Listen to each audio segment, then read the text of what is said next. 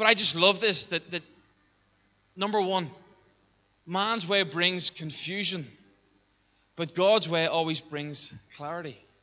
Now, unfortunately, the Holy Spirit has sometimes got bad press within the church and within non-believers. And the Bible talks about it. If sometimes we see people talking in their prayer language, as I would call it, within church settings, and people get freaked out. And the Bible says that if you don't understand what's being said, it's going to freak people out. If there's nothing to take away in their own language, it's going to mess with them.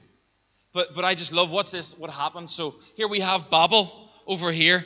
Man's tried to fulfill his own mission, tried to find his own love, tried to raise his own name. That's the essence of pride. Not submitting to the authority of the Father. Not coming under and understanding that we're we're created, not a creator. And God is the creator. And so here we are. Man tried to raise his way to heaven. He tried to create heaven on earth himself. And here we have a parallel version in the New Testament at Pentecost. So at Pentecost, what happened was, so we have all these people, God scattered them, they spoke all different languages. They used to speak one. Now they speak all these different languages. Fast forward to the New Testament. Over here we have the day of Pentecost, when the Holy Spirit dropped, when heaven came down. And we have a bunch of people at the Passover feast that came from different tribes, different tongues, and they came for this ritual ceremony that happened once a year. And so let's read on. It says in Acts 2, this is when the church was birthed. So it says, when the day of Pentecost came, they were all together in one place. Suddenly a sound like the blowing of a violent wind came from heaven and filled the whole house where they were sitting. They saw what seemed to be tongues of fire that separated and came to rest on each of them. See, the Holy Spirit's looking for somewhere to rest. It's like a dove. It wants to rest on your life. It wants to rest on your situation, but it just needs a space. And then it says all of them were filled with the Holy Spirit, because that's what the Holy Spirit wants to do. It wants to fill us. It wants to not just fill us, but overflow from us. And began to speak in other tongues as the Spirit enabled them. So what's this? So we hear that some of us have heard the word tongues and read about it, and it can be seen as babbling. Like babbling within an unknown language. But so often we think that causes confusion, right? That causes confusion to our natural mind. So it says, now they were staying in Jerusalem, God freeing Jews from every nation under heaven. When they heard this sound, a crowd came together in bewilderment. They were freaking out. They were like, what's going on here? This is drawing our attention. Because each one heard their own language being spoken. So the Holy Spirit came from heaven and dropped, just as was promised from prophetic words from of old. Instead of man trying to make his way to heaven, here at Pentecost, the Holy Spirit came from heaven to earth. And it came from a place of confusion to a place of clarity.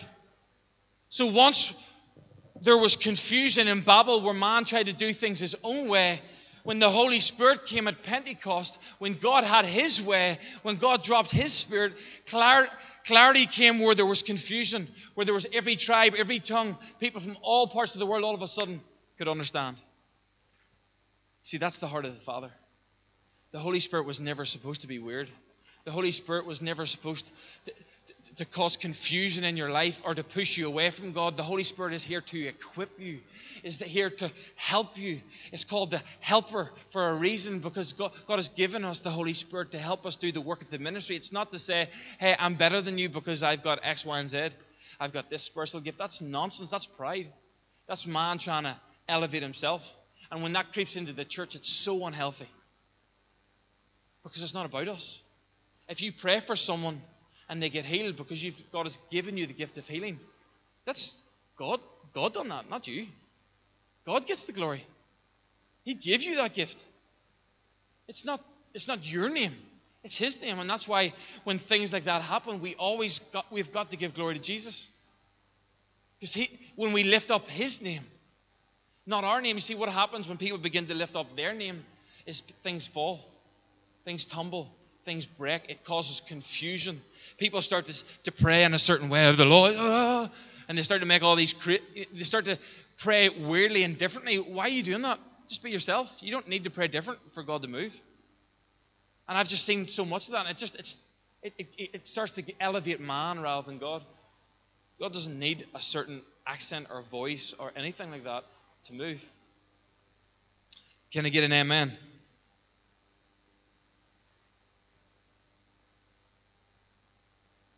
And so I love this stuff. This is so good. And see, what I realized about this situation in Acts is man didn't do this. Man came to glorify God, and at the appointed time, the Holy Spirit came. So often we can get into this rut where, I've got to reach people, I've got to help people, I've got to minister to people because that's what my church tells me to do.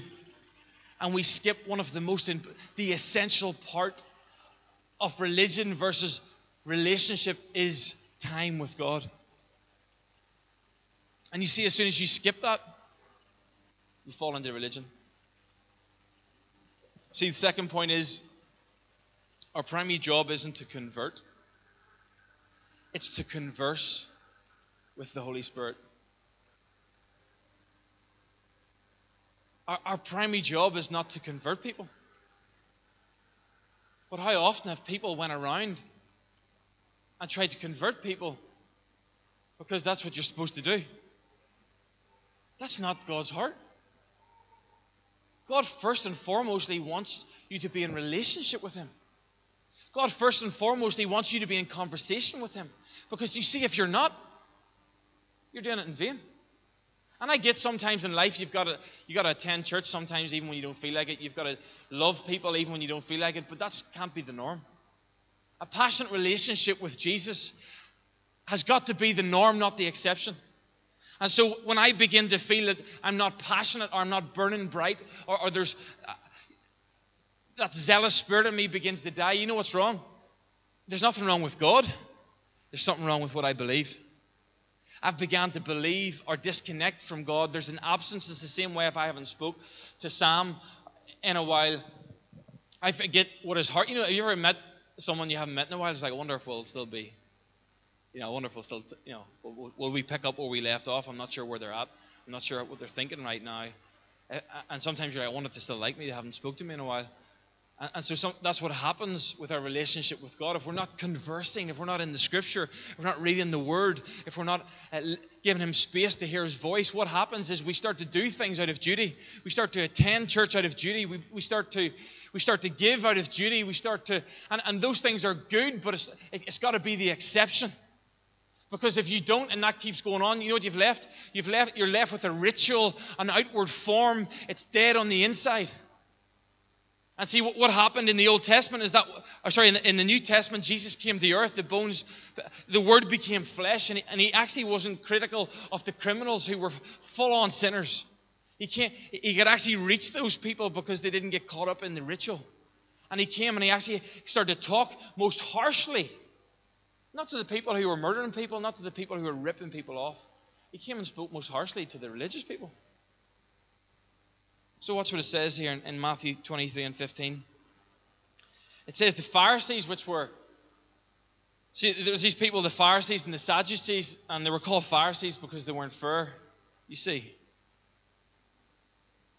And they're called Sadducees because they were sad, you see. You love a bit of Christian cheese ball.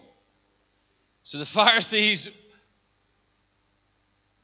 Woe to you, teachers of the law and Pharisees, you hypocrites! You travel over land and sea to win a single convert. So they were trying to convert people. And when you have succeeded, you make them twice as much a child of hell as you are. But surely that's a good thing. But you see, what the Pharisees were connecting them with was not the heart of God. They weren't connecting them with the voice of the Holy Spirit. They weren't connecting them with the Father's business. They were connecting them with an outward action, with an outward routine, which then became a control mechanism to control the people to get them to do what looks good on the surface. And see, what ends up happening then is you begin to live for the fear of man. You're no different to anyone that doesn't believe in God. You're not really worshiping God. You're worshiping religion. You're worshiping this man-made structure. And the problem with man-made structure is laws have to be perfect. And laws will always condemn. And laws will always reject. And laws, if you've any brokenness at all, you're thrown out. And that's why, as a church, yes, the law shows us our sin, but it points us to a relationship with God. And if you remove and you start to teach law and you start to teach people you've got to act this way just because, or God won't accept you, it's dead. There won't be any dreams. There won't be any visions. There won't be any love, because people are going to be walking around with shame, with guilt. And the only reason you come to church is to try and get rid of your shame. It's to try and get rid of your guilt. That's the only reason you come. That's the only reason you pray. God, I just pray, please forgive me. And yes, of course, those things are good. But listen, we've got to understand the Scripture says in Romans 8:28 that God has dealt with your past, present, and future sin. You've got to put that to bed. You've got to wipe the slate clean.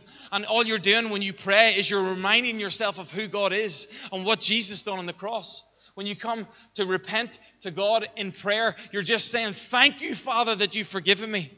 God, I'm sorry that I messed up over there. God, I'm going to continue to try and move forward in that area. But often the areas that we sin are areas where we feel loved least. The areas that we sin are often because we don't feel accepted and we've got to go and do something to impress people. And so as we surrender more to the Father and pleasing Him, I'm telling you, you'll begin to break free. And as you fall more in love with Jesus, you'll begin to do more right by accident than you would if I was just telling you do this because the law says so. Because what does the law do? The law stirs up the sin. Hey, everyone, I want you to do something right now. Do not look at the roof. Don't.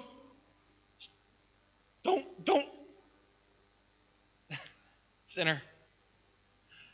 Tegan had to do it, didn't she? And see what happens. When I tell you not to do something, what do you want to do? Johnny Walker was down to look at the roof. Did you feel it? You're a sinner. Because there's a rebellious nature in all of us, because when we're told not to do something, it actually empowers our sinful nature. It gives the sinful nature something to run after. And so therefore temptation begins as soon as you're told not to do something. That's why the New Testament teaching is, listen, the law is dead. Yes, we want to live holy lives and all that stuff. But if you try to live by a law, the law is not a person, it's a stone. The law is a material. It was written on a material. It's not a person, but Jesus came in the flesh. He is a person. And when you begin to fall in love with the person of Jesus and the person of the Holy Spirit, it's a relationship. And then God can begin, we can begin to get past all that shame and guilt stuff, and God can actually begin. Let's talk about moving forward. Let's talk about going into all the world. Let's talk about loving others. Let's talk about overflowing. Let's talk about the gifts that you have. But if you don't deal with that sin thing and put it on the cross and let your shame go to the cross every day, then what happens is you're always dealing with the cross. What Christ done wasn't enough. And you can't dream because you still feel guilty and you still feel shame. And what happens when you feel guilty and you feel shame is you stay the same. You don't change. You don't move. You want to maintain. You don't want to grow. Amen. We're near done.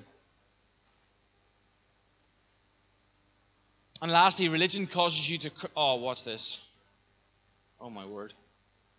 Religion causes you to correct people. But the Holy Spirit leads you to convince them. You see, because we're relational beings, and we're the Father, the Son, and the Holy Spirit, the Trinity is a relationship. And we're born for relationship. And so we're born to love one another, to encourage, to speak life And see, what I've realized, it's so much easier. See, when we're building team and all that kind of stuff, and we're creating culture, it's so much easier for people to catch culture than it is for me to teach them. I could tell someone to put the chairs out a certain way and put the bulletins down a certain way as many times as I like. But if I'm not doing it, it's going to be an uphill battle. And as soon as they see me not doing it, and me not practicing from the front, the culture then becomes hypocritical. And people start to say, well, you're not doing it. And then they start to get mad at anything that I say, because they're like, you're not living this. Like, the culture is fake. We see monkey say, monkey do. And so that's the beauty of what Jesus done, is when Jesus came, he came as a servant. What does that mean? He done it. He walked the hard paths. He walked the hard roads. He celebrated. He rejoiced in the first miracle at the wedding. He rejoiced with people. He partied with people. He had fun with people. But he also mourned with people. See, it's easier caught than it is taught. But how often have we seen religion? And we're all capable of this. But listen, I get it's good to have conversation on eschatology and all the arguments for the ark and creation, all that kind of stuff. But listen, when people see a change in your heart, when people see that God has moved in your life and you're full of the Holy Spirit and you're full, your life is just, it's a life that gives. And that's what catches people's attention. You can talk to them till Timbuktu about where the world came from, and there's plenty of evidence there. There's tons of historical evidence. There's tons for Jesus being on earth, and prophetic words that are written in manuscripts. There's tons of that stuff, and it's got its place, absolutely. But God hasn't called us to try and change people's minds and correct them for what they're doing wrong or right. God has called us to love them, to convince them of the Holy Spirit, to convince them of the Son. And how do you convince them? You get in relationship with Jesus. When they start to see an authentic spirit on the inside, when they begin to look at the fruit of your life, you can't form that fake. That can't be fake. When something is real, when you plant a tree and you begin to water it, if it's a real seed and not just a fake seed or a look-alike, when it's a real seed, it begins to grow and bear fruit. And so that mightn't look like an orange tree to you, but if it's bearing the fruit of an orange, doesn't matter how it looks like, doesn't matter whether you agree with all the systems that you think should be in process. It doesn't matter if you agree with this tree having the stem or the root, or you think the system doesn't look the same way as it should scientifically and all that kind of stuff. If it's bearing oranges, it's an orange tree. And so if we can just grasp the concept that, listen, God doesn't want us to run around burnt out trying to please man or trying to please religious leaders. God doesn't want us to run around in this life and missing the whole point, which is to have a conversation with the God of this universe, to be in relationship with the Holy Spirit, because that's where the fruit is found. And that's what will convince people. You see, the early church received the Holy Spirit, and people began to be added to their number. You know how? By their love. Not by their great human natural wisdom. It was by their love. It wasn't something super crazy out there. It was the love of the Holy Spirit that came within them. They began to understand that I'm a child of God. They began to understand that I am chosen, that I am fearfully and wonderfully made. No matter what I look like in physical form, God has accepted me. He loves me. He's got a purpose. And I'm going to stand on the cornerstone that is Jesus. And when they began to receive that confirmation, it began to give them a platform to reach others, because no longer were they trying to chase others for love, for encouragement. No longer were they trying to lean on the world for acceptance, Because they got it through the voice of the Holy Spirit when it dropped. And you see, the church is so powerful. The call of the church to be a light is so powerful, but it doesn't go without a conversation.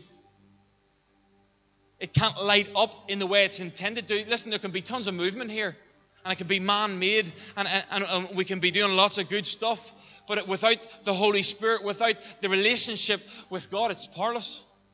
It's just a ritual. It's just like any other religion in the world. I just want to finish with this. There's a lot of scripture this morning, but I really felt it was necessary. And I want to read it, the scripture from the early church when it was birthed. And this is Peter. And it goes on to say, then Peter stood up in verse 14. This is when the Holy Spirit had dropped. Then Peter stood up with the 11, raised his voice and addressed the crowd. Fellow Jews and all of you who live in Jerusalem, let me explain to you. Listen carefully to what I say. These people are not drunk. You see what happens when people are drunk? A lot of things can happen. No one here would know about that, obviously, because we're all perfect, right? You guys are so serious. Like, keep a straight face, he might know. If I keep a straight face, he mightn't find me out here. Oh, man. Because what's going on?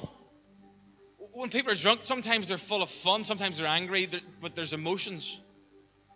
There's stuff going on. There's something that's grabbing the attention. When the Holy Spirit drops, it grabs people's attention. People gather. When Jesus walked the earth, people gathered. You see, if we can just get in touch with the Holy Spirit, if we can just give God a place to land, people will naturally gather. You don't need to try and convert them. You don't need to try and... you just need to be in communion with the Father.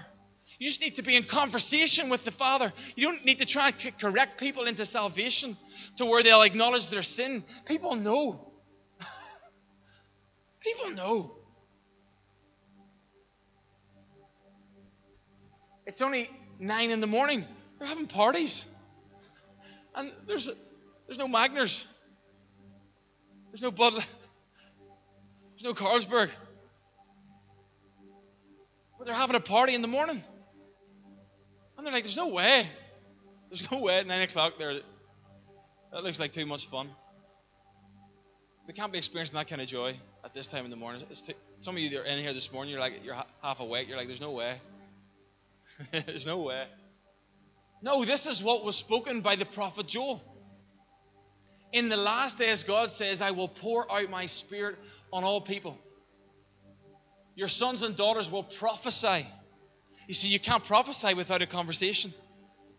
You can't prophesy unless you know the heart of the Father. Truly from God.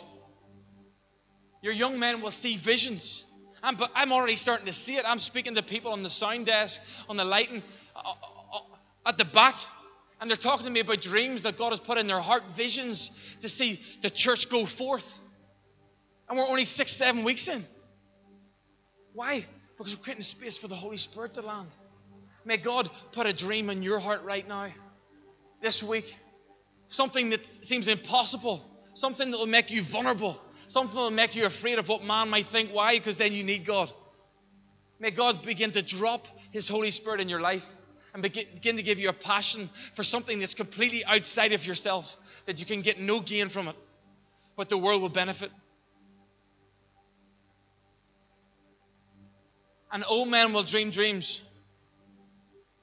Old men will begin to dream dreams of fathering the young, the next generation, that this would be multi-generational, that it wouldn't just be a young people's church or an old people's church, or that every generation would be represented, that everyone would step up to the plate and come into conversation with the Holy Spirit. Because I'm telling you, when you do that, God moves.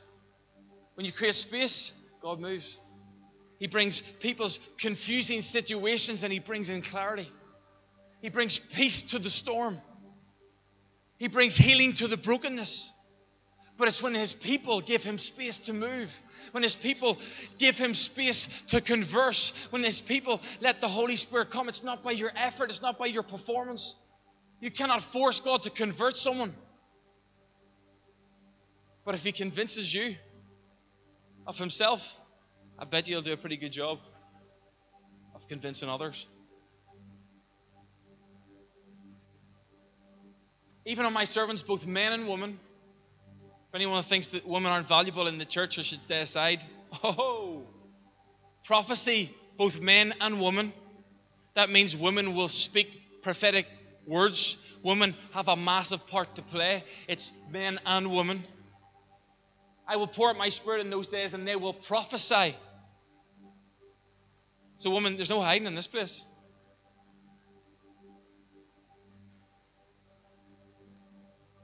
I will show wonders in the heavens above and signs on the earth below, blood and fire and billows of smoke. See, look, smoke machines. Billows of smoke. Some of you are wondering, what's this all about? It's in the Bible. The sun will be turned to darkness and the moon to blood, and there's so much prophetic depth in the darkness, the moon to blood, and we'll talk about that in the future, just about eschatology and end times. And it's we've got to have the fear of the Lord. This is not a case of just God loves you. Listen, God is a father, but He's also God. He needs to be feared in a healthy way. We're here. Life's but a vapor. People are gone here and gone in an instant. Are we going to use our lives to glorify Him? Or are we just going to exist for ourselves? Man, we got to have the fear of the Lord. Before the coming of the great and glorious day of our Lord, see, Jesus is coming back. This is not a joke. This is life. I don't see any other answers out there. I see man-made religion. I see religion based by fear. I see religion that's controlling people. I see religion which elevates man. I see religion which is completely confusing and destructive. But Jesus came and He's on a different level. And He's coming back again for His bride, the church. And that's humbling, but it's healthy. I just see that there's generations that have been missed. There's generations. If the worship team want to come ahead up as we continue into worship, but there's just so many. I just see that there's generations that have been missed, that are out of church. I look and like, where's the young adults in the church? They're all in the bars and the clubs. I'm fear. What about that? We got to have fear for the next generation. If we don't step up, who will? We can't sit here and just watch. We can't stay the same. Dead religion stays the same. It's like a stone, it doesn't move. God has called us not to stay, but to go. We got to get out of our comfort zone. But it's not by force, it's by love. You don't have to, but I don't want to miss out. I want to use what God's given to me. Amen? And that's why as we lift up the name of Jesus, not our own name, the church begins to spread, to grow, man stays humble, and then God brings His mighty hand and He moves, and people are set free and lives are changed and people come to know Jesus. And it says at the very end of that, and everyone who calls on the name of the Lord will be saved. And that's why I love why we do this. It's not about, we're in seed form here, we're only starting, but I'm already starting to see the bud begin to break out. I'm already starting to see the Holy Spirit begin to move in people's lives. I'm already starting to see young people start to have visions and dreams. I'm starting to see some older, mature men, mature adults, I should call them, right? Starting to see them starting to dream, and these dreams, we're not waiting about, we're going to put them into action. We've no time to waste. And that's why here we're not about stats, we're not about numbers, we're about names and we're about stories. We want to celebrate what God is doing in the little. Because listen, once we come to the stage where we're 200, 300, 1,000, we've still got to celebrate the names and the stories of the one. And this is where we learn it. in the small, in the seed form, if we don't learn it now, if we don't value the small now, if we don't value the little space right now. See what happened here with just 11 people in the day of Pentecost, the Holy Spirit dropped. And Christianity today is the biggest religion on all the earth. I shouldn't say religion, but you know what I mean. And so as we come to worship here, if you just want to stand on your feet, I just want to ask us just to respond to God right now.